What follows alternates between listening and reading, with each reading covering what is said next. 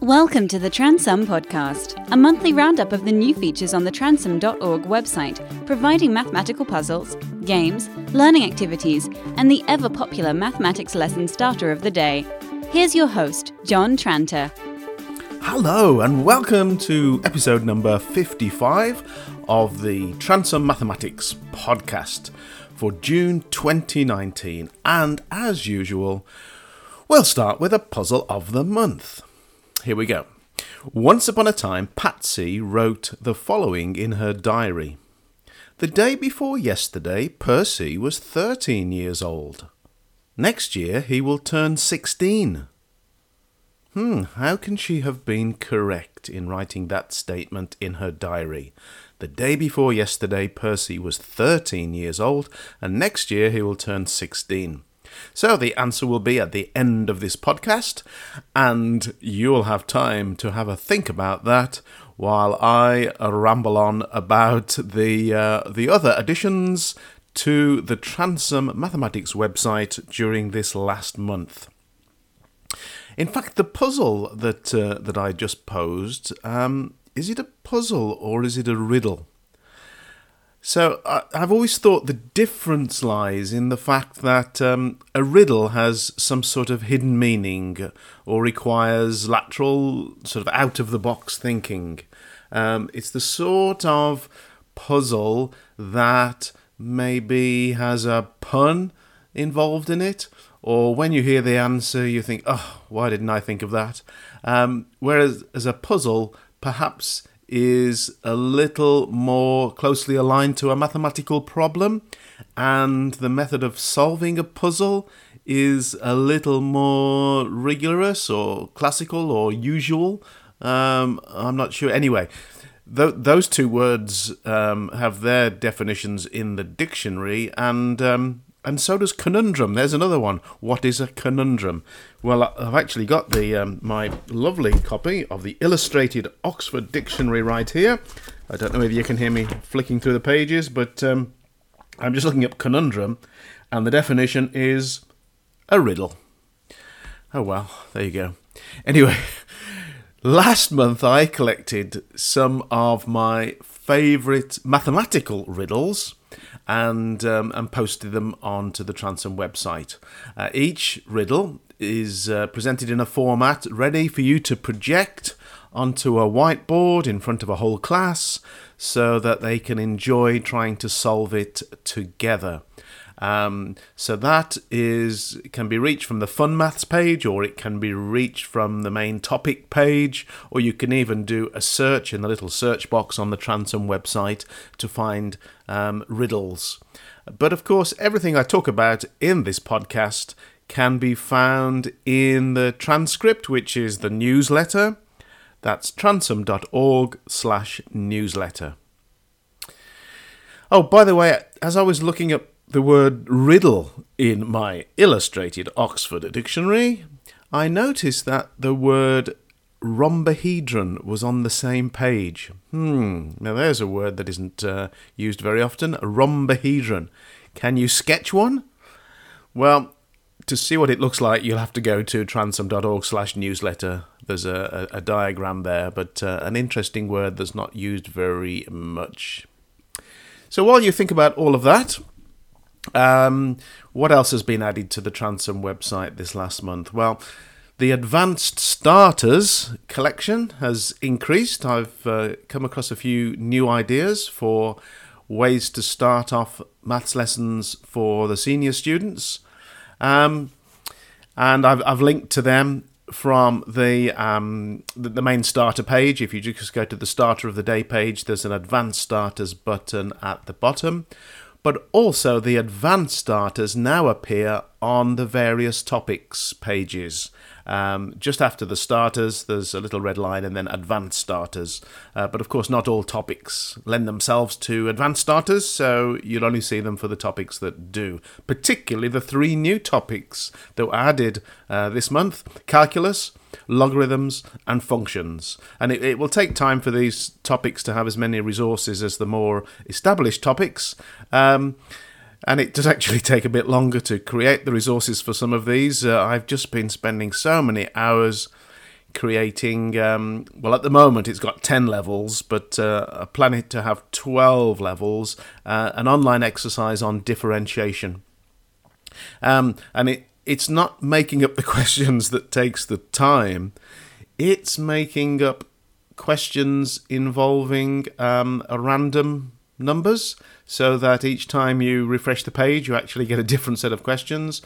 And more importantly, it's trying to think of all the different ways students might type in their answers that eats up the hours. You can imagine, can't you, if you have some sort of polynomial and it needs differentiating, perhaps the differential could be factorized, or perhaps the fractions can be written in different ways, or even the terms in a different order. So trying to account for all of these when the system marks the student's answer right or wrong, that's quite a challenge and it takes a long time. So for those of you that are teaching calculus, that exercise is up and online ready now. Also, a curriculum page for Beyond GCSE has been added. So if you go to curriculum, which is the bottom of every page, the little black box at the bottom of every page, there's some links there. Middle column, right at the bottom, it says curriculum. And now I've added the syllabus for the core A-level. And for those of you on the international circuit, I'm starting to add the statements for the new IB courses that begin this August. They are called, if I can remember, Analysis and Approaches. That's one of them. And the other one is called Applications and Interpretation. Wow. Couldn't they have come up with simpler titles for the courses? And both of them begin with the letter A as well. Oh dear. It's going to take people a while to get their head round those new non-snappy titles, but there you go. You are listening to the Transum podcast. You can find Transum Mathematics at www.transum.org. Okay, I looked back at the newsletter, the podcast as well, for this time last year, and I was actually writing at that time about the royal game of that I'd just seen in the British Museum. And my version on the website is called the Remainder Race. And during the course of the year, I've added a few little extras to this activity. And it really is great to be a fly on the wall. Well, not literally, but anyway, as I was yesterday, listening to youngsters taking their time to understand the rules and then discuss strategies to make this board game so enjoyable. So it's originally over 4,500 years old, this particular game, but my version, of course, the Remainder Race, is only 1 year old. But it's interactive, it's online, and it's got a mathematical link, so do give it a go, either with your class playing in pairs if they have access to technology, or if you're a maths tutor and you tutor students individually, a great way to end your tutorial, the last 5 or 10 minutes, is to play a game against the student, you versus the student, and Remainder Race is one of a good game that works really well in that situation. Okay, this month I would like to welcome new or returning subscribers to Transum Mathematics from the United Kingdom, the United States, China, Malaysia, Thailand, Australia, New Zealand, Netherlands, the Middle East, Hong Kong and Korea. Yes, there are people using Transum all around the world. So any one time zone, I can see from the analytics program, there are lots of people tuning in and doing activities, which gives me a really good feeling to know that it's being useful for so many people.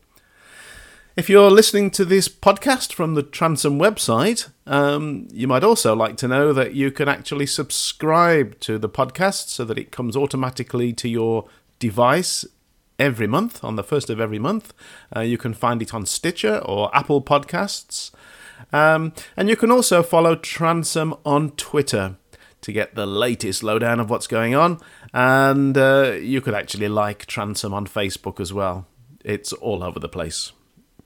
A nice little gift that I received this month is a book called Maths with Bad Drawings, or to be more precise, Math with Bad Drawings, because it was written by an American, Ben Orlin, and it is really a super book to read. I have it on the bedside cabinet and digest a few pages before I drop off to sleep, but it's written very nicely, lots of humour in there, and lots of little bad drawings, which are quite funny.